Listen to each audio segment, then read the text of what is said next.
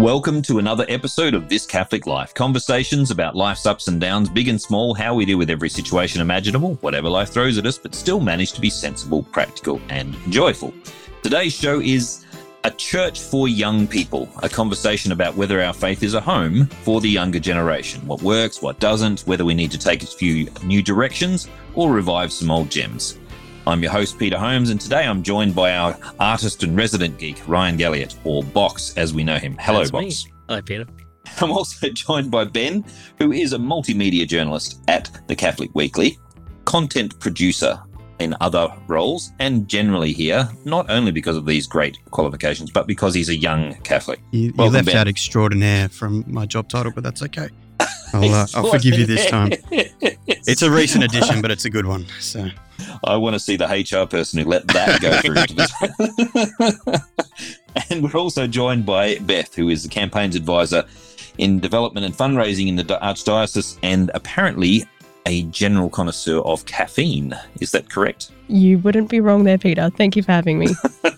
We need to talk later on off You know where off my mic office about is. caffeine. Yes. I'm afraid I'm yes, I've had a long history of coming into lesser and greater addictions to caffeine. So before we get started, a reminder that if you like the show, you should subscribe on a podcast app, and that way you won't miss an episode. Okay, if we're saying a church for younger people, we better be clear about who we're talking about. There is, of course, a discussion to be had, perhaps not today, but about children being in the liturgy, children in the church itself. But I have to be honest and say, maybe Box, you can correct me on this, but most children don't sort of get up and choose to come to church themselves. They tend to be with their families in their earlier life. So that the question is whether we're making the church friendlier for young families, really, in that case, isn't it? Yes, and I very strongly agree with that. Having been youth leader for a number of parishes before, I know many families were turned away from attending church because of the gazes and the stares they had from parishioners when their child was maybe a little bit too noisy. Yeah. Mm. Yeah, maybe, I don't know if we should dwell on this too much, but I have a particular beef about children's liturgies. I think it sends a message to the kids. You're not part of this. You should leave the room while adults are doing adulty things, sort of thing.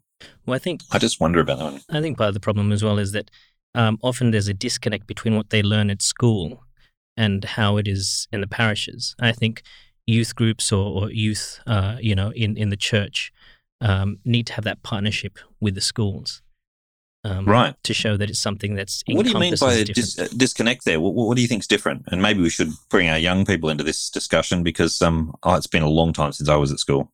surely not that long, Pete. I think. Well, technically, I'm still in school because I'm finishing off a degree, but it's been a long time since I've been in primary school.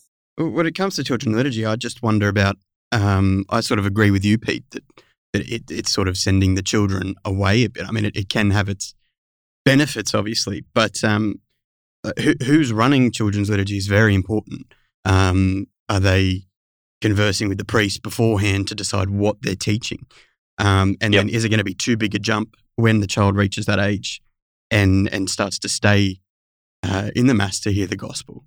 That's right. I think that's a good point there, Ben. Yeah. I think it's a big point, the whole big jump thing. If you treat them like little children for many years and then suddenly expect them to suddenly leap back in. Also, there's the fact that psychologists tell us that your children learn their attitude to driving while they're sitting in the back of your car between the ages of about 3 and 8. Now they don't have the skills to drive then, but they're learning their attitude to it, and their whole. That's a very scary thing, by the way, as a parent to hear that. I have to change my language and my attitudes in driving, but their attitude is learned, and honestly, even if they're not consciously at the level of cognitively taking in all of the homily or all of the deeper meaning of parts of the Mass. The fact that they're there, the enculturation of it, the very sort of, being immersed in that culture and that it's theirs. It's not just for the adults. Yeah, and it's seeing mum and dad sitting there engaged is just as important. I know I've got no children of my own, but nieces and nephews who will sit there with a book, or maybe they're doing a colouring in thing that's on the back of the bulletin. But they're seeing us sitting there engaged, trying to take it in, and it's having an effect. I remember even when you're a kid, you want adults to take you seriously. You're like, oh, they're going to think I'm so grown up if I do this. And if you have this sort of divorce between what the kids and what the adults are doing all the time, then it's just, they're not actually reaching what they themselves want to do. They want people to think of them as little grown-ups. They love that. That doesn't go away, by the way, Beth. Oh, I know. I still feel like that. I just turned 50 and I still want adults to take me seriously. If we have faith in the Word of God, that it speaks and it transcends all times and all places and all ages, then, we can't separate, the up-and-coming generation from the Word of God just because we don't think that they're old enough to appreciate it or to receive it, Yeah. Christ is very clear when he says, let the children come to me. And I don't think a sort of division in what's supposed to be a universal celebration of the liturgy and the faith is ever going to be good. I think you've got a point there, Beth, with the liturgy being universal because, even adults, even if we are intellectually capable of, engaging at a high level, sometimes on a Sunday, Sunday morning, I don't know about you guys, but Sunday morning I struggle into Mass. And I'm sitting there thinking, if the priest wants to bring out Thomas Aquinas, I'm like, dude, just settle down. Just bring it to me at the level my 14-year-old can understand because that's roughly where my mind's at right now. At the same time, though, you kind of want a bit of Thomas Aquinas or some heavier stuff than you often get from some priests. Sometimes you go there and it's the same thing you've heard for the last 20 years and you sort of, well, it could be in bed. Yeah, I think we need to talk about what heavy means there, Ben. It could be that heavy means to challenge us in some sense, that actually pushes us a little bit, but that doesn't have to be at a high intellectual level to challenge you. The Mass itself, what's going on there? It's, it's a reliving of the sacrifice on Calvary. The very fact of transubstantiation is so beyond what any of us are ever able to, rationally comprehend. The Mass is irrational, really. Something just doesn't become something else and still look the same. The Eucharist is a mystery. What's already going on there is so uncomprehensible. I don't think that was a word. Incomprehensible. Incomprehensible. Thank you. You'd think a couple of years studying theology and philosophy would teach me some English as well, but apparently not. Latin is flawless, though. Latin is flawless. If I was saying this in Attic Greek, then things would be fine. Attic Greek. Well, now yes, we're talking. Yes. The Mass is so profound. And I get that, our approach to it should be with a sort of similar reference and our approach should be, Which sort of brings it back to kids being there for the gospel and not leaving part of it. Yeah, no one actually understands the Mass. Right. We just try our best. So, but I remember as a kid, you leave at the beginning, you come back and they're doing the Eucharist, which at the time is just sort of a weird ceremony you don't fully understand. And maybe being part of the entire Mass and not leaving for a bit could help it. I remember going to an Orthodox parish. I was studying the Orthodoxy as part of my Lutheran seminary at the time, and I spoke to the priest about the fact that they had so many icons all over the walls. And I said, isn't this distracting? And he said, I am not so arrogant as to believe that my homily is the only sermon they hear. When they come into the church, now he's having a slight swipe at me there, but that was good. I deserved it. I absolutely deserved it. But he said, if a 10-year-old child is here or a 5-year-old child is here and they hear me speaking, they won't hear the homily. But when they see over here, St. Peter preaches them a homily in art. And over here, they're preached in the beautiful music of the Mass. So in other words, the entire sensation he made a beautiful comment about incense, but I can't remember what the comment was. But in all of our senses being assailed, we're actually learning in ways that are not purely cognitive. Perhaps in the West, we make things too intellectual. And I'm not saying that we should dumb it down, but in the sense that we limit our learning capacity to just the sort of words. And there's a whole lot more involved in the sensations and the experience of being there. And I think Ben's point before about, no, it wasn't you, it was somebody else said, Ryan, I think, saying, don't rule me out. This one was about parents and watching your parents react. That was me. There you go. I had some good points too. If we want, we can re-record and it can be mine. So, you're right though, Peter. You walk into St. Mary's Cathedral, and behind the main altar, if you look at the stained glass windows there, you can see the entirety of human history. essentially, as the Bible tells it, from the fall of Adam and Eve right down to the Passion of Christ. And without knowing anything about, Catholicism or the intellectual tradition or whatever Thomas Aquinas has to say on this, you can piece together the entirety of salvation history just through those stained glass windows. Not anything to say about the statues and the stations. And this is how the faithful understand their faith. Like, this is basically what people for hundreds of years that didn't know how to read or write, it's how they had such a strong faith, and that's beautiful, and that's something we shouldn't deprive anyone of. Speaking of people who can't read and write, teenagers. Hey, don't look at me. Yeah, I thought you were going to have a dig at one of us, Pete. I was ready for it. Comebacks were ready. Often when you get people who have been educated mostly with media versions of education, they struggle to actually express themselves in writing, especially, Box, you would have had the experience of coming from school, and I had the same experience. It's not a new thing. Going from high school into university is a big jump in terms of being able to express yourself. I've got to confess, there was about a 10-year gap between getting to university from high school. But, you probably had a lot of life experience there. But my point here is when we're talking about youth groups, there's a bit of a definition problem, because often youth groups, when I was growing up, were between the age of 12 and 18. But now it seems to be much more 18 to 35 kind of range, isn't it?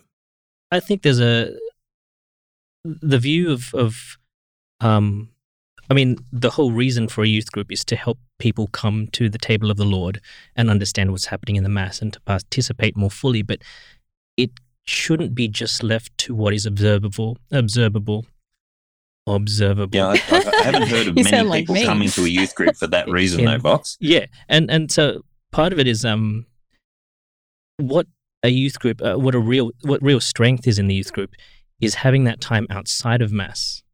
I used to allow, at one of the churches I went to, every Sunday morning, the families would all be invited. We'd have breakfast together at a local cafe, and the youth had the opportunity to just inquire about faith, about topics and things that they're too scared to ask in schools. Right. And so what I meant before about the disconnect is paralleling what's happening in the youth group to the topics and things they might be learning in school, so that they can ask questions on topic. They can see how things fit in outside of just attending Mass. Living our Catholic faith is more than just the Mass. There's also the living it in day-to-day life. Can I be a bit naughty here and suggest that, just from my experience of my own children, it wouldn't matter how cool you made something. You can have, for example, the coolest movie ever. But if I say, want to come and see it with me, no thanks. Yeah. Whereas if you can have the stupidest movie ever and have one of their friends that they enjoy the company of and they want to go. Yeah. I think that at least the initial step of people wanting to be involved in the church in some way is almost always, there's a few cool people I want to get to know or hang out with, or I enjoy the company of, and I enjoy friendship, and these people seem to be genuine, that kind of thing. Maybe I can throw to Beth and Ben on this one and ask what your experience is in this area. Well, I think you're absolutely right. Like, it's not what Beth was saying before about the Mass being everything it is and so important. When you're outside the church, that means nothing to you.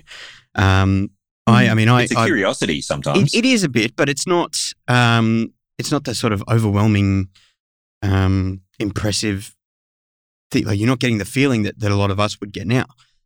I recall 18 months ago coming back to church, and the first time I walked through the doors, and it was daunting for all sorts of reasons, but it wasn't the beauty of the 9 o'clock on a Wednesday morning Mass without a homily. And it wasn't that got me in. It was something else. So, we can tell people all day how great the Mass is and impressive and magical and all the things that are happening. But if you don't have anything to get them in the door that they can understand, they're just not coming. Yeah. On the other hand, you don't want to put a sign above the door we were joking a couple of episodes ago with Daniel Lang saying it's easy to get people in the door of a church. You just put a sign up that says free beer, and they might. Catholics are very good at that too. But you want to be honest about what you're selling. Yeah, you know what I mean? You don't want to compromise on anything, of course, but you do need to have more. So it's not dumbing down. It's not having less. It's having more than just that, and having more to offer. Yeah.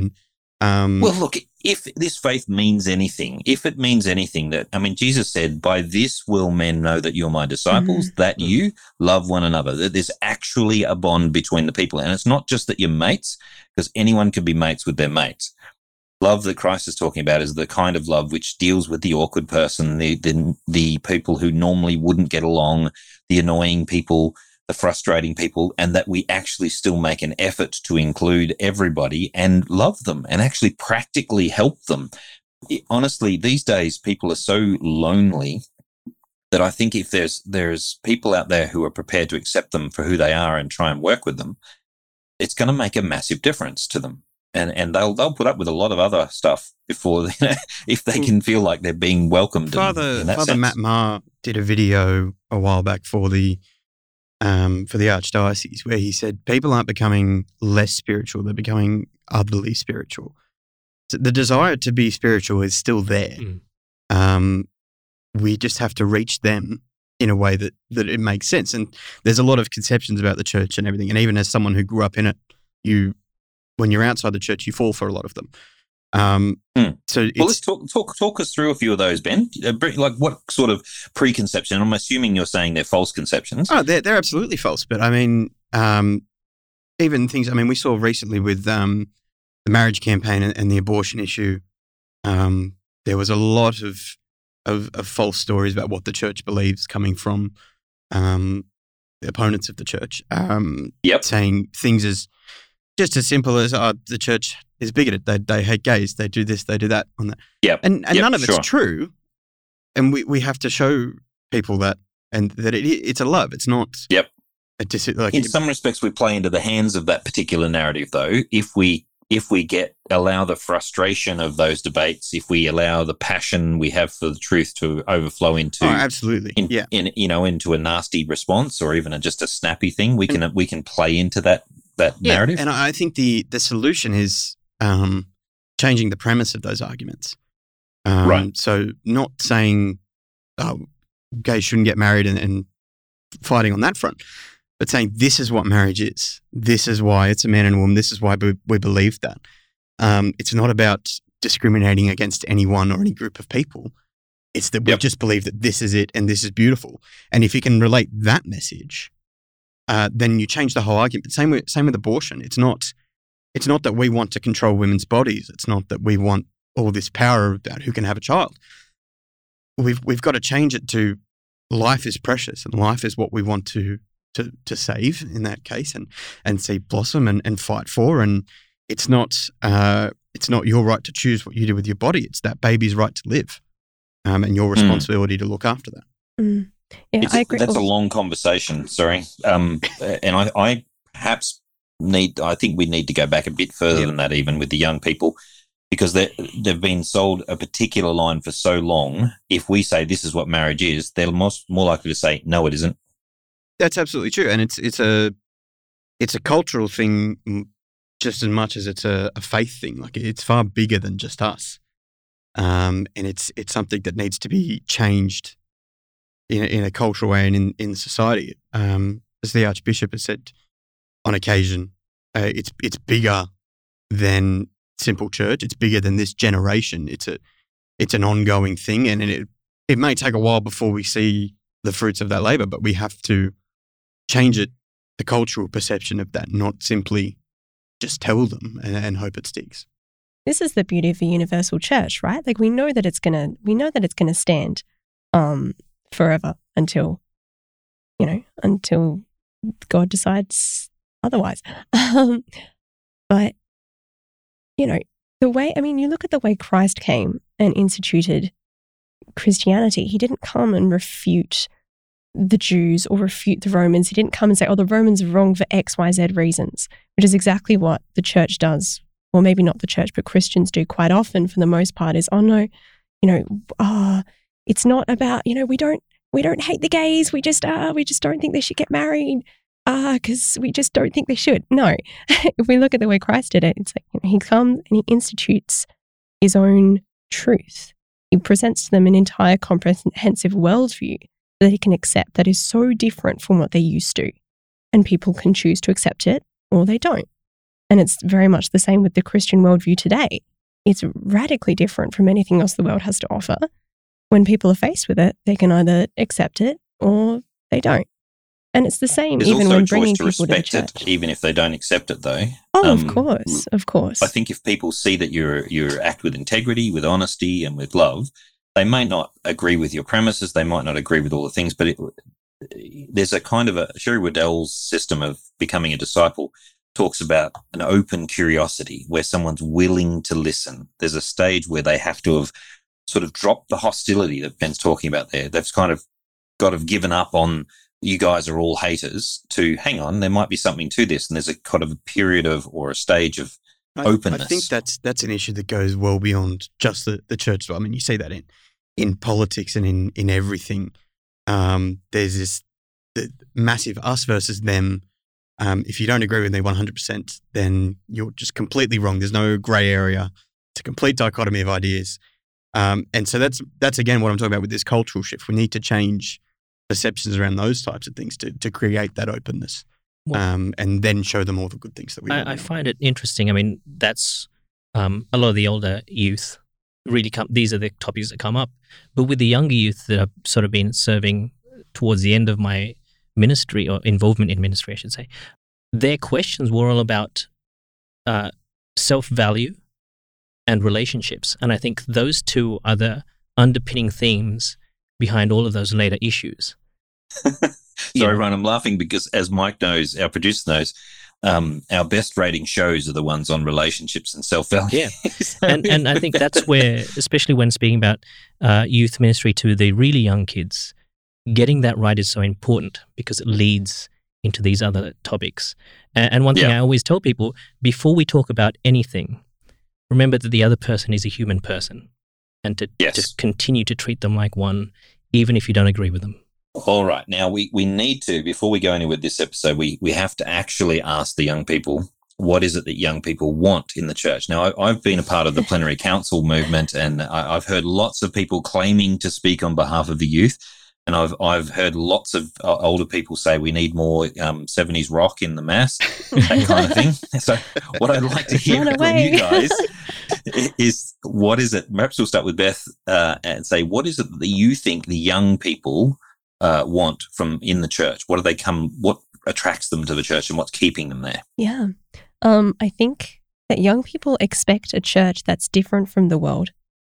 Church needs to stop pretending like it's the world or try to keep up with the world, because that's not what people are after. People are after authenticity, first and foremost, and they want something that can kind of link them back with their heritage and with their culture, and I think Catholicism gives them that. Catholicism in its best form is something that is just so different to anything else in the world. It's why we need Catholicism in the public sphere, in the public space. You need to be reminded on the daily what life is about, and ultimately it's about being with God in the afterlife. People who want faith and who understand and sort of have this innate sense of spirituality, who long for something, are going to find their hearts are going to be restless until they rest in a kind of authentic faith. So the church just needs to be first and foremost authentic. If it's going to do faith, it needs to do it well. So give us the sacraments and give them to us properly. Don't try and be hip and cool. We don't want that. If we want hip and cool, we'll just, do hip and cool things. You're not going to get that from a priest. You're going to get that from I'm actually really out of touch with my generation. People on YouTube. That's where you're going to get it. But people don't expect that from the church. So don't try and give them that. Be authentically Catholic. Kind of hardcore, really. You expect a church that is like, okay, we're against abortion. We're against euthanasia. Why? Because human beings have value. You're not going to hear that anywhere else. But we think that there is inherent dignity in every individual. Be unapologetic about that. Don't pretend that, don't pretend anything. Just be firm in your convictions. I think that's genuinely what people want. Even if they're too scared to admit it, I think that's what people want. They're after authenticity because we live in an increasingly unauthentic world. So I think if the church wants youth, then set the truth free. It will look after itself. It's like a lion. St. Augustine said something along those lines. You don't need to make the church look attractive. It is attractive. It has literally got God as its foundation. So, let it be what the best version of itself, and people will be attracted to that. I know I sure was. I was attracted to the sounds and the smells of the liturgy and the kind of rich once authenticity. You're in the door, though. Then that's the problem. That's once you're in the door. But I mean, like ongoing catechesis for sure. Sorry, Ben. I mean, you can be instructed in your faith just by the people you associate with and the liturgy that you go to. I come at it from a different perspective. I was, until about 18 months ago, I would not have called myself a Catholic. Cradle Catholic went away. What got me in the door is not what was in the door, because I didn't really know or didn't understand. What got me in the door is that in life, particularly for young people these days, we know it's hard in a whole different way than historically we're used to. We know that mental health issues are on the rise. We know that people are struggling with relationships. We know people aren't seeing each other, particularly this year, face to face as much as they would have. There's a loneliness in the world, and to be painfully pessimistic, it's awful. It's not. It hasn't been a fun place for a lot of young people.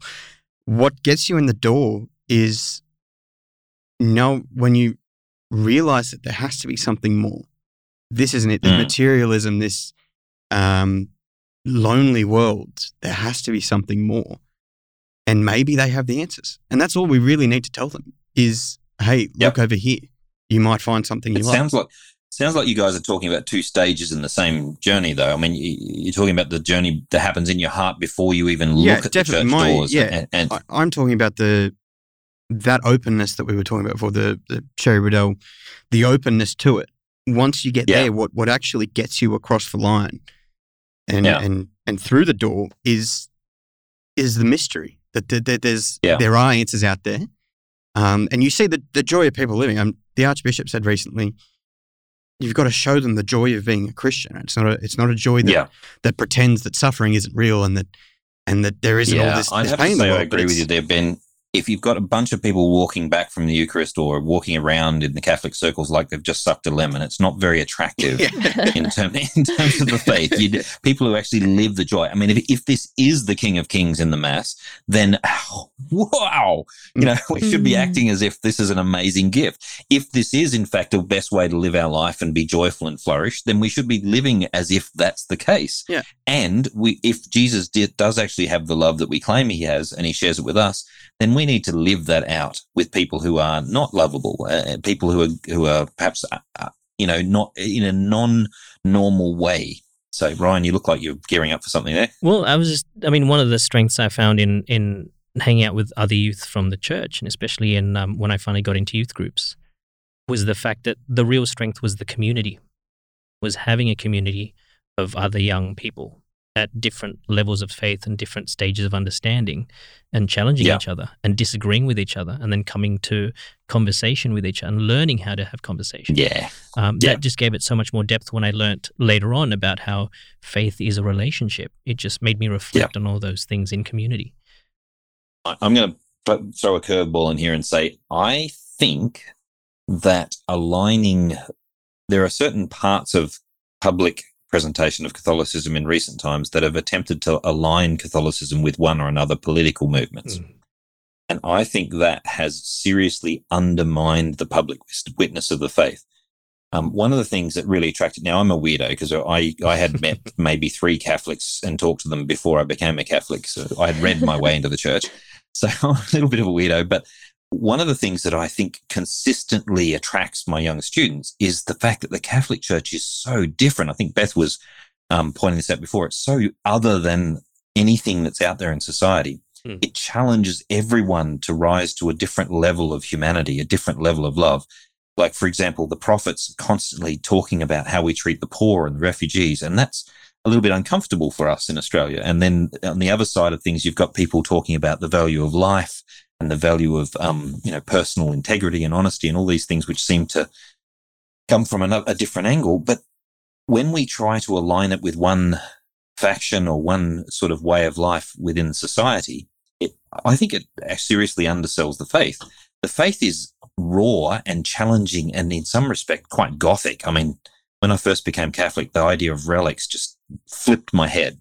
Just, what? You've got someone's arm in a box? What the heck? Or it's a tiny piece of bone at St Mary's Cathedral. They've got it. And I remember being shown that and just going, okay. Run away. When somebody's tongue, like from St. Anthony of Padua's tongue or something, you go, dude, well, there's the Bible at Cathedral House that the Archbishop has on display that was, I think it was Mary, Queen of Scots.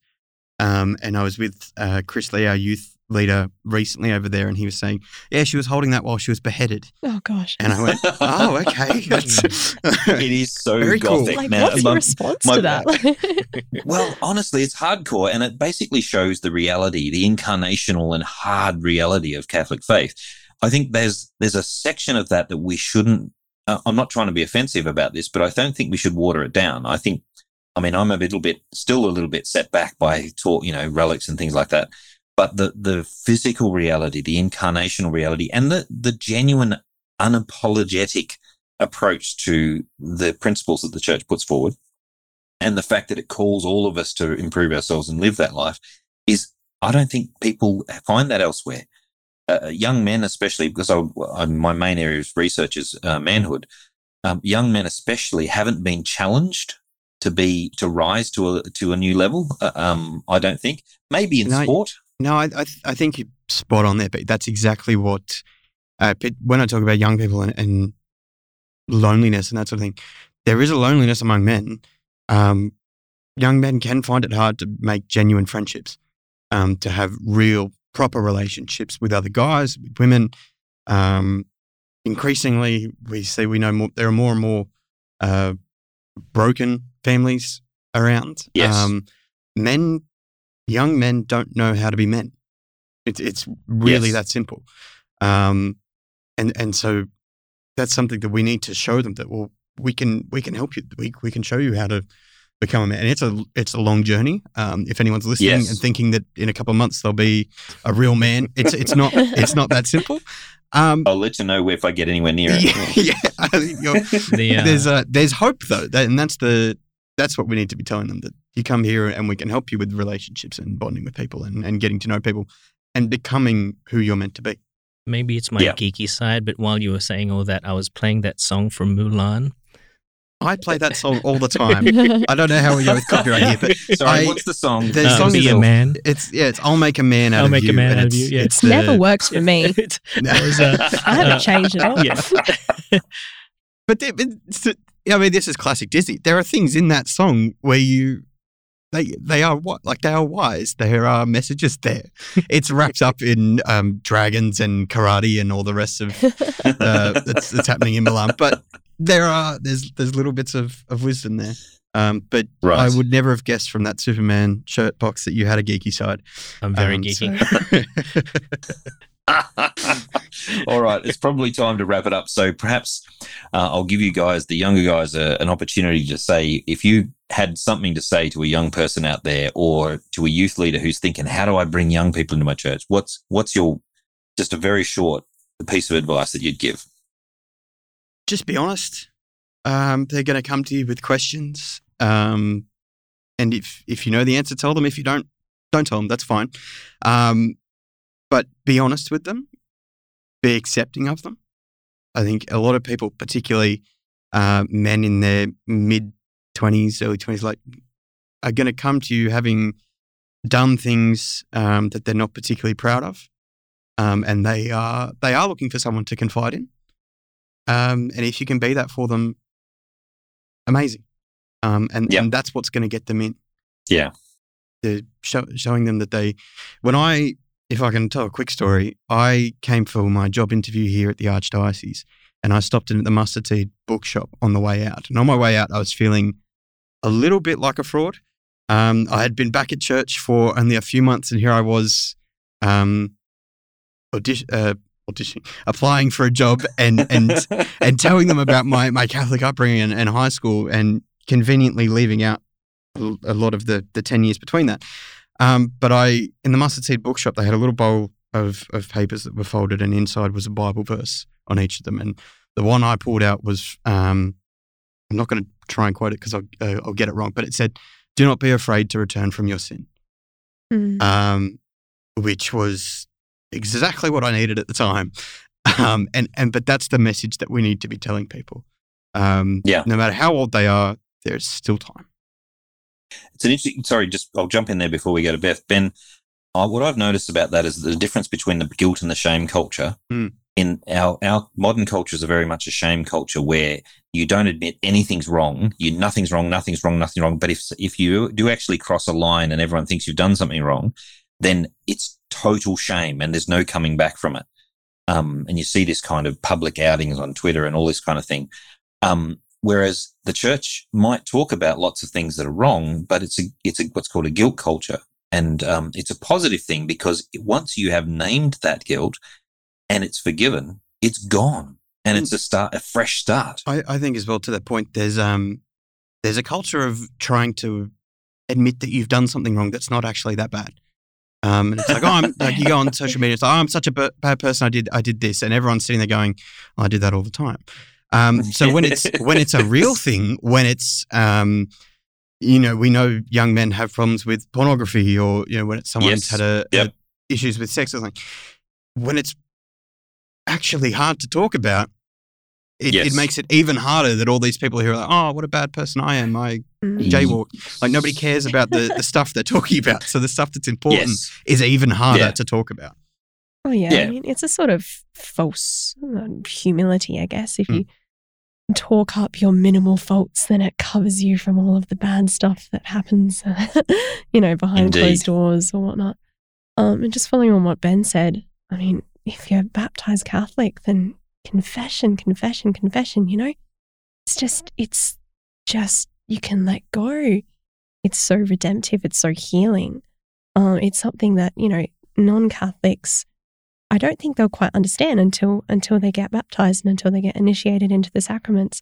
But, if you are baptized Catholic and you haven't been in your faith for 10, 15, whatever years, it's there. You can just walk in and just talk and be forgiven and let go and start again. And that's not something you're going to get anywhere else. And if the opportunity is there, grab it. It's the most sure way of just, forgiving yourself and forgiving, you learn how to forgive others and just moving on. A lot of people think they have to sort of clean up to get to church, but that's what church is for. Exactly. You don't need to be, people talked all the time when I was a Protestant minister about the roof would fall on me if I walked in. As if I'm somehow offensive to God. There is nothing you can say to a priest in the confessional that is going to scandalize him or make him outraged in that sense. God has heard it all and God has forgiven it in that sense. So, but also we should be ready, and I think this is a positive thing for the young people. God is ready to take you to the next level, not just say everything's okay, but to know actually you have a greater potential. You're a greater person. You're made for greatness. And now from this moment, we're going to work together on you being great. On that score, let's wrap this episode up. And thank you guys for being on the show. That's it for this week's podcast. If today's discussion got you thinking, and it should have, or arguing with us, and it should have, you can subscribe to the podcast. Send us your feedback on Twitter, Instagram, Facebook, or Discord, or to info@thiscatholiclife.com.au. Give us a review on iTunes. Make sure you're signed in for that, and that helps other people discover us. We're a uniquely Australian Catholic podcast, and we think that's an idea worth getting behind. This is our time for shout-outs. Box, you're off. I want to do a shout-out to people who are suffering out there heartache or any kind of brokenness at the moment, especially with COVID magnifying it. Yep. There's a conversation I had with a friend earlier, and basically was illustrating that it's okay to be vulnerable. The world tells us to close off, protect ourselves and things, but the kind of love we're called to is to allow ourselves to be exposed to those painful situations. But the supernatural part of it that is the love of Christ allowing us to have the strength to continue even in that pain. So for those suffering, I hope you know it's okay to be vulnerable, and Christ is there with us and for us. Beth, have you got a shout out? Oh, can it be anyone? Anyone or anything you like. I'm going to shout out to my housemates and the boys that live next door, because without them and without the conversations we have every night over dinner about the faith and about all of the world's problems, I think I'd be a very different person. So Nice. Ben. I got two quick ones. One is to Bishop Umbers, just to tell him that I make better memes than he does. Not true. I'm sure Absolutely in all not his true. free time, the free time that bishops have, I'm sure he's listening the whole way through this podcast. And the second one is to my dad, who probably also doesn't listen, but who I've come to appreciate a lot more in the last 18 months, 2 years that I've been coming back to church and discovering my faith, and realising all the things he did for me when I was younger that I did not appreciate at the time. Lovely. My shout out is to the young people who actually show up, who bring their friends, the courageous kind of countercultural strength and courage that it takes to do that. More power to you. That's all for now. Thank you for listening to This Catholic Life.